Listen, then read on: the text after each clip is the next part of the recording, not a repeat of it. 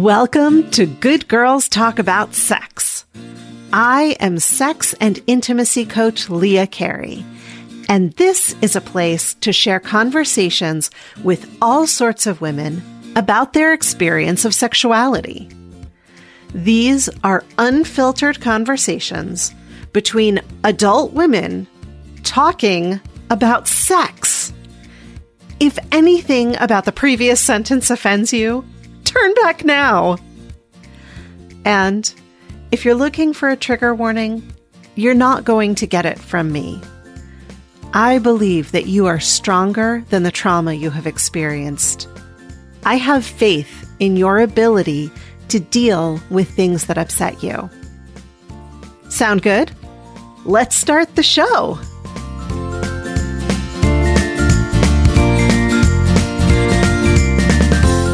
Today, I'm bringing you part 3 of my conversation with Jessie Kneeland, where she turned the tables and interviewed me. At the end of the last episode, we were talking about the pain of carrying 2 conflicting beliefs in one brain. First, that it was dangerous to be sexy or feminine, but also second, that I needed to be sexy and feminine in order to have worth and visibility in the world. Today, we're picking up that conversation there and venturing into how I learned the difference between sensual and sexual touch, learning how to determine and voice my own boundaries, and my ongoing battle with body image issues. I desperately wanted companionship. I wanted physical touch. I wanted all of the things that come along with a relationship. And I absolutely didn't believe I could have them, didn't believe I was worthy of them. And so I got in relationship with people who mirrored my dad's messaging. Sure. That, that first boyfriend. So, I didn't have my first serious relationship until I was 25. And that was also the first time I had sex. And, that relationship was with a man who was pretty emotionally abusive and was constantly, the story that I tell is that we were walking down the street. We were living in Manhattan for a portion of our relationship, and we would walk down the street, and if a pretty girl came walking by, he would grab me and, whisper into my ear, "I just want to come on her stomach." Whoa. And he had, no matter how many times I told him how hurtful that was, his response was, "Well, you should be grateful because I want to do that, but I'm with you." Wow. As if that was somehow this great empowering message. And he really, really liked sex from behind. And it was extremely painful for me for a number of reasons. All sex with him was painful. And I understand at the time I thought it was because I was broken. I thought there was something wrong with me. Now I understand it's because I was never turned on and therefore I didn't lubricate. But also when he was behind, I felt like a subhuman most of the time anyway. When he was behind me, that just reinforced all of that because I felt like he doesn't even have to look at me. I'm just a hole that he's filling. He's just basically masturbating inside me. And that was incredibly emotionally painful. I felt like I wasn't even there. And so I cried. I cried. We were together for 2 years and I cried every time we had sex. Oh my God. And he didn't notice. I think sometimes he noticed but he didn't say anything because there was only one time that he said to me, "I wish you wouldn't cry. It makes it less good for me." Oh my God. Yeah. Yeah. He was a charmer. Wow. So, that was the worst of the relationships in terms of emotional abuse, but I had a series of relationships where those sorts of interactions were kind of the norm.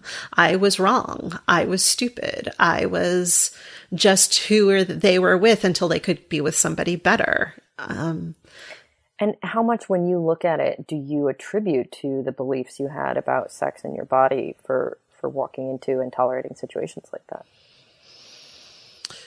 I didn't know that sex was allowed to be pleasurable. I mean, I heard other women talk about that, but I was like, yeah, that's them.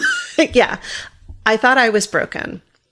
So had I had any understanding that I was allowed to have pleasurable sex, that I was allowed to ask for things that I wanted, that I was allowed to say no to things I didn't want, I don't think I would have stayed in those relationships. And I do think that to some extent it was sex that got me into them because I so desperately wanted to be touched. And I didn't have that sort of intimate touch anywhere else. So I got into bad relationships. Do you find, having gone through such a sexually empowering journey, that you're able to get those touch needs met in other ways now? Yeah, definitely. Because I now no longer assume that intimate touch can only happen in sex. Mm. Intimate touch can happen between friends. It can, cuddling with friends does not have to be sexual. It is not sexual unless you choose to turn it sexual, but that gets to be a conversation and a choice. Yeah, there are lots of ways that we can get touch that are intimate but non-sexual. And it sounds like even being able to name that and show up in situations asking for it or letting yourself have it is a result of saying, I get a role in this. I get to have what I want, and I get to ask for what I want, and I get to say no to what I don't want. Like, so much of it comes back to agency. Yeah, absolutely. So I found this group here in Portland called Sex Positive Portland, where we have events that are built around touch. And there's this whole leveling system that actually tells you what level of touch is appropriate at this event. Mm. So at a level 1 event, you can hug someone, but it can only be like a platonic hug. At a level 2 event, you can touch someone in a more intimate way, but you're still not moving sexual energy. You can move sensual energy, but not sexual energy. And that is a distinction that I never even knew existed. Can I hear an example of sensual touch that does not move sexual energy? So there was this exercise we did at one event where you pulled up the arm of your shirt so that your forearm was available, and the other person just touched your forearm in any way they wanted. And you know that there's an end point because at the end of 3 minutes, they're going to stop touching your arm. Right. This was also when I started to decouple the idea that when I touch someone, it was always for their pleasure. I also learned that I could touch someone for my pleasure. Mm-hmm. I also learned that I could be touched for my pleasure and that I didn't always have to be performing pleasure for my partner. Mm-hmm. Because I think I had always seen my role in sex as giving to my partner for their pleasure and receiving touch from my partner for their pleasure. Totally. I was never a factor in that conversation. Totally. Or interaction. I think this is why it's so hard for so many women to let people go down on them. Is the receiving thing is like, well, I mean, I can put on a show if you want to go down on me and I pretend I like it. That's fine, sure. Yeah. But I think that's really common what you're describing and such an important distinction. And I think it's why we end up faking so much, so many orgasms. Because if we don't believe that we're there for our pleasure, we believe that we're there to fulfill our partner's desire, then we're going to put on an orgasm for our partner so that we can be done because we're not really getting anything out of it. Absolutely. So many lessons in that one experience, but one of them I'm hearing is the boundaries thing too, just the freedom that comes from knowing that there's like a time limit and a a very strictly enforced rule system, you know nobody's going to be like, ooh, I'm into this forearm touch. Now I'm going to reach for your genitals because that's off the table. Totally. When I was in high school and college, I, again, desperately wanted to be in a relationship, but was scared to let anyone kiss me because in my mind, kissing meant sex. Because in television and movies, you get, let's say a soap opera, there's like months and months of buildup and being pulled apart and put back together and all of the tension and blah. And then you get to the actual kiss and then there's a cut and they're in bed and they're naked post-coital. Yeah. So I, as a younger person, had no concept that there was anything between that first kiss and sex. I didn't know that. And I don't want to suggest that foreplay is this thing that comes between the kiss and the sex, because I think that's a really outdated idea that the touching part is an integral part of sex, not just what you do to make the woman happy before you fuck her. But I had no idea that any of that touching and that lovely time connecting was a part of it. I thought it was just sex intercourse, and I wasn't ready for intercourse because that scared me. So I didn't let anybody kiss me. Yeah, totally. So, I mean, that's the thing about boundaries, I guess. There's so many different layers to what that boundary is, but the association of, any sexual or any intimate touch being immediately connected to defensiveness, because you're like, oh, I'm going to have to slow this down. As soon as I let them touch my forearm, it's my job to play goalie and keep them out. Right. Is a very different experience than they have 3 minutes and when it's up, it's my turn and nobody's touching my genitals. Like, yeah, exactly. So this whole idea that I learned in the sex positive community about not just consent, but being able to think about in advance, what are my boundaries? And then express them to a potential partner. And then that partner gets to say, I am in, or, yeah, that doesn't really work for me. Let's not do this. And then to expect that when we engage, those boundaries are going to be respected. That was a whole new ball game for me. Yeah. I remember there was one night I was at an event. This was, well into my sexual healing journey.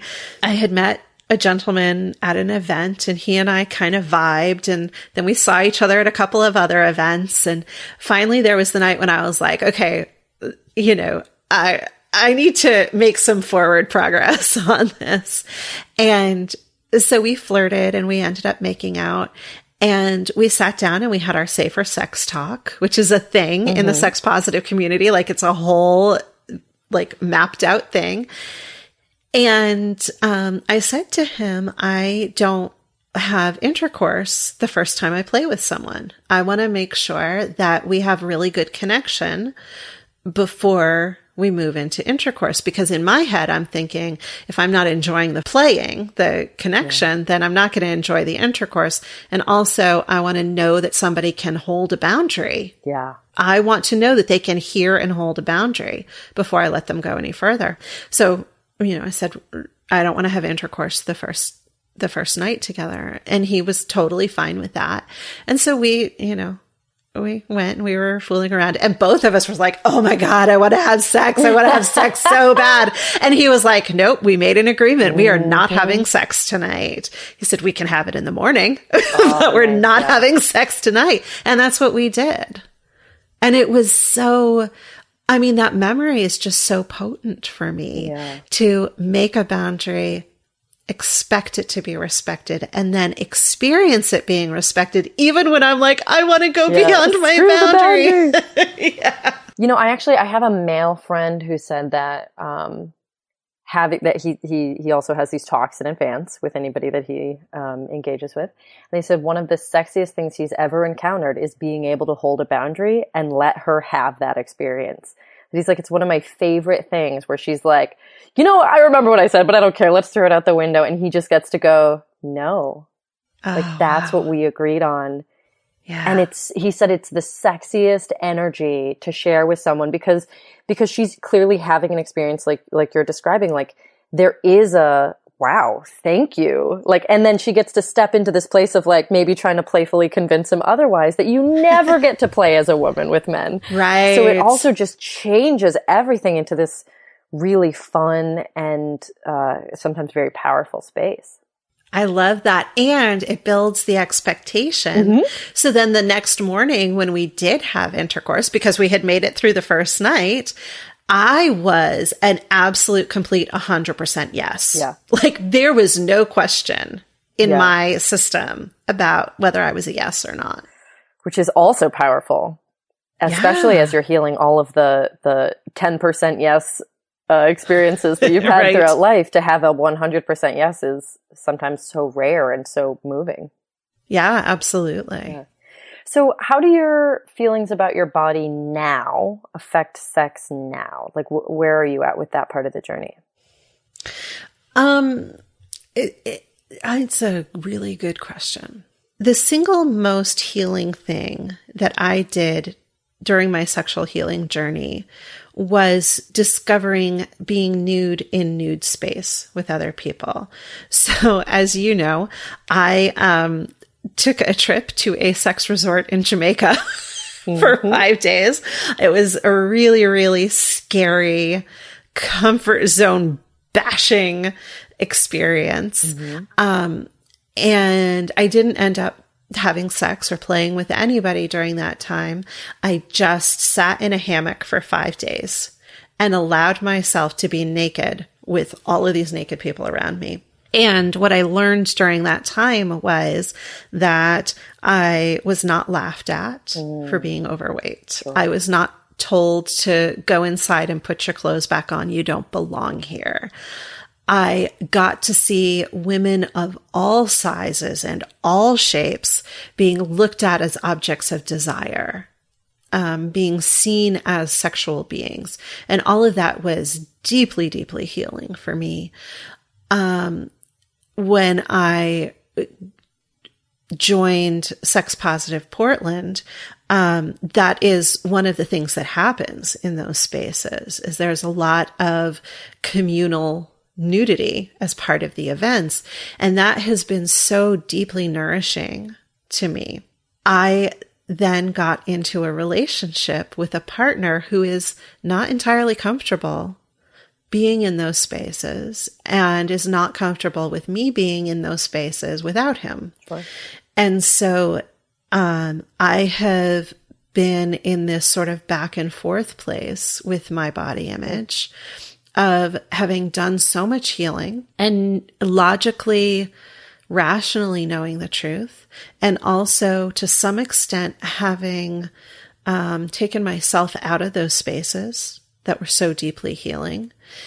And so there are times when I am really experiencing the blowback of that. He and we are still together. We've been together for about 2 years, and we're starting to make some forward progress with him entering those spaces with me.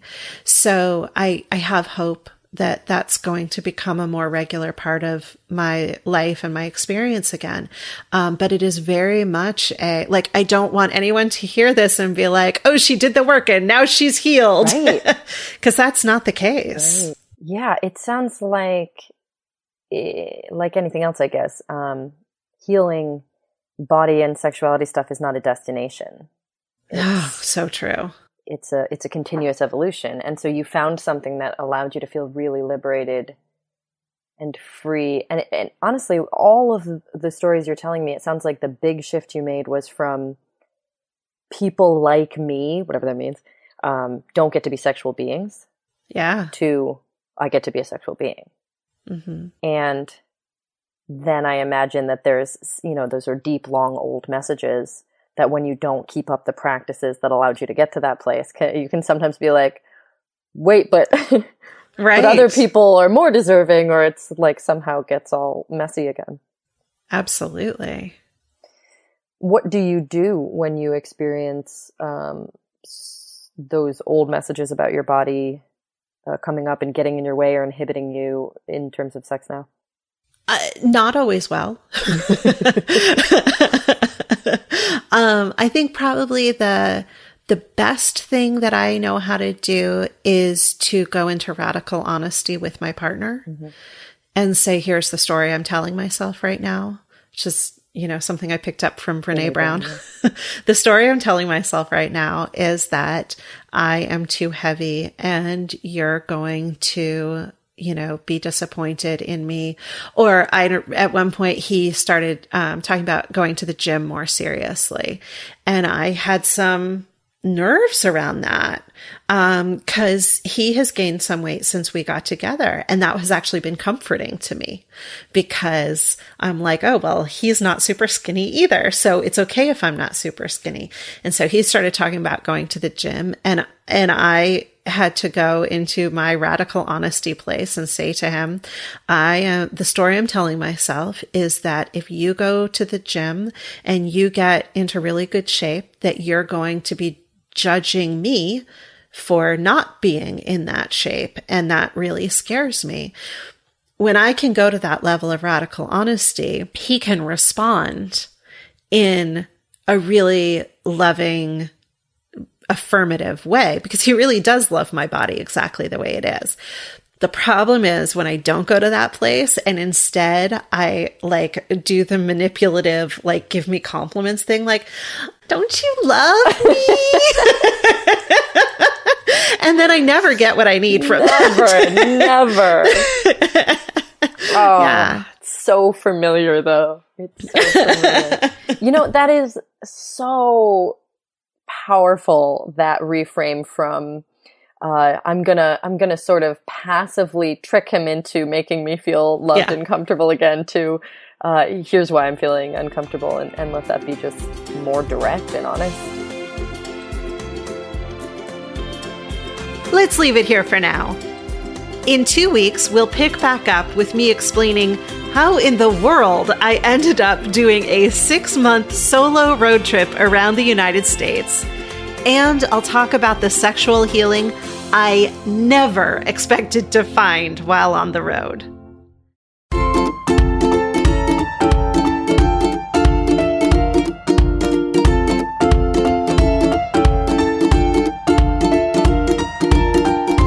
Friends, if you love these conversations, I would love your help to keep them going. There are 3 ways you can participate. 2 are free, and 1 is for listeners who've got a few extra dollars each month. Number 1, take a screenshot of this episode right now and post it to your Instagram stories. Tag me in your post, and if it's public, I'll reshare and send you a personal thank you. Word of mouth is the best way to build buzz for an independent show like Good Girls Talk About Sex. And the more people listening, the healthier our collective sexual experiences will become. Number 2, don't want the whole world to know you're listening to a show about sex? I get it. Perhaps you heard something in this episode that reminds you of a past conversation with a friend or something you wish your partner knew. Send them a link to this episode and a quick message about why you think they should listen. And number 3, if you have the resources to support the sex-positive work I do, I'd be grateful for your support at Patreon. Donating the equivalent of a fancy cup of coffee each month might not make a big difference to you, but it makes a huge difference to me. There's absolutely no contract or obligation. You can cancel at any time.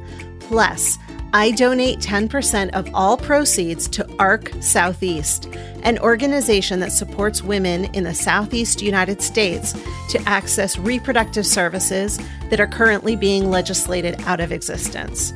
It's easy to become a patron at patreon.com/Good Girls Talk About Sex. And one more thing. There is a treasure trove of additional audio at Patreon that's free to everyone.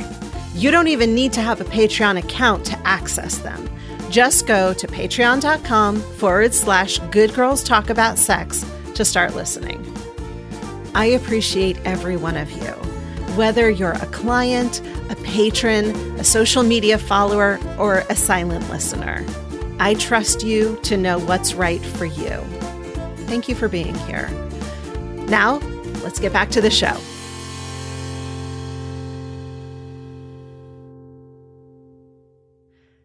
And now, am I normal? Am I normal? Am I normal? Am I normal? Am I normal? Am I normal? Am I normal? Am I normal? Hi, Leah. I'm wondering if I'm normal because I want sex 5 times a week or 6 or 7, but my husband barely wants it once a week. Aren't men supposed to have higher sex drives than women? Is there something wrong with me or him? Am I normal? Thank you, dear caller, for being brave enough to send in this question. Yes, you are completely normal. And so is your husband. There's a cultural story, I would say a cultural mythology, that men want sex all the time and women rarely want it. So men are constantly trying to wear women down and women are constantly trying to beat men off. Not only is this not true, it's dangerous because it leaves people with exactly the questions you have here. What's wrong with me that I don't fall in line with gender norms? Libido is as individual as the amount of hair you grow or how tall you are. There are men with very low sex drives. There are women with very high sex drives and everything in between. And they're all normal. They're also all common. But because we have this cultural myth that says it should be men high, women low, the people who fall outside those perceived gender norms think they're weird or perverted or broken or abnormal, and therefore rarely talk about what they're experiencing. And worse, if they go to the doctor to ask about it, they're unlikely to get useful information because the vast majority of doctors are not trained in sexual health. They might look at a man's low sex drive and assume that it's a problem and that they need to fix it medically, perhaps using testosterone supplements to boost the sex drive. But a more helpful first question might be, are you actually interested in having more sex? Or do you think you're supposed to be interested in having more sex? Because we don't need to artificially boost the sex drive of a person who's doing it just because they think they're supposed to. Libido and sexual desire exist on a spectrum. At one end of the scale are people with very high sexual desire, people who, like you, want sex daily or even more. A few notches down the scale are people like me, who are content with sex once or twice a week, or maybe even once or twice a month. Then you take another few steps along the scale, and we find demisexuality. Now, let me say, everything I'm going to talk about from here on out are umbrella terms, and I'm giving the most general sort of explainer on them. The most commonly talked about version of demisexuality is a person who only experiences sexual desire when they feel actively connected and emotionally engaged with a potential partner. So this person probably won't want to have sex until they're fully emotionally engaged. And during the relationship, sexual desire may only show up in moments where they feel especially connected with their partner. I was actually just checking in with a former client who identified herself as demisexual during our work together. I told her I was working on this explanation of the sexual spectrum, and she offered this take. Quote, I think I fall in the demisexual category. The concept of a one-night stand has never appealed to me. Even within my relationships, my sexual desire is 100% connected to the emotional state of the relationship. And when I feel emotionally disconnected from my husband, it's very difficult to engage in anything sexual. So next on the scale, we find gray asexuality.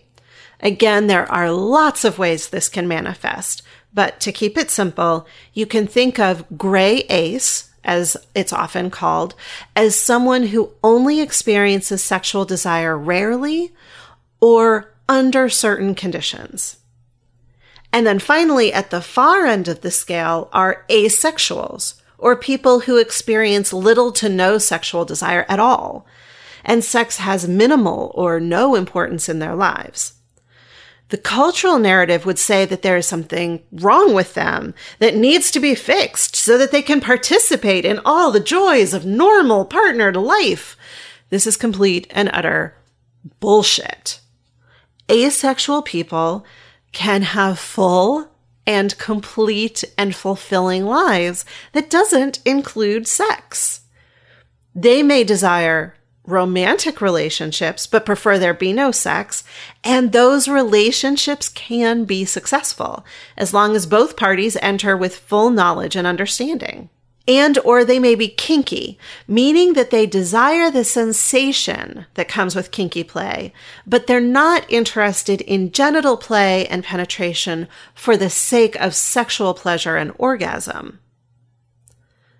There are also people who are sexual but aromantic, meaning that they don't desire a romantic connection, but they do still desire sex. There are so many ways that sexuality and demisexuality and gray ace and asexuality can present, and please hear me, they are all normal.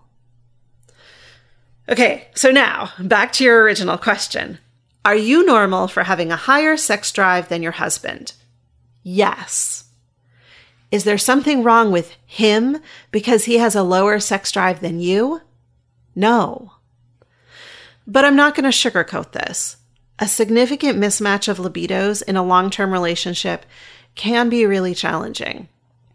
The first step in dealing with it is having a frank and shame-free conversation about each of your sexual needs and desires.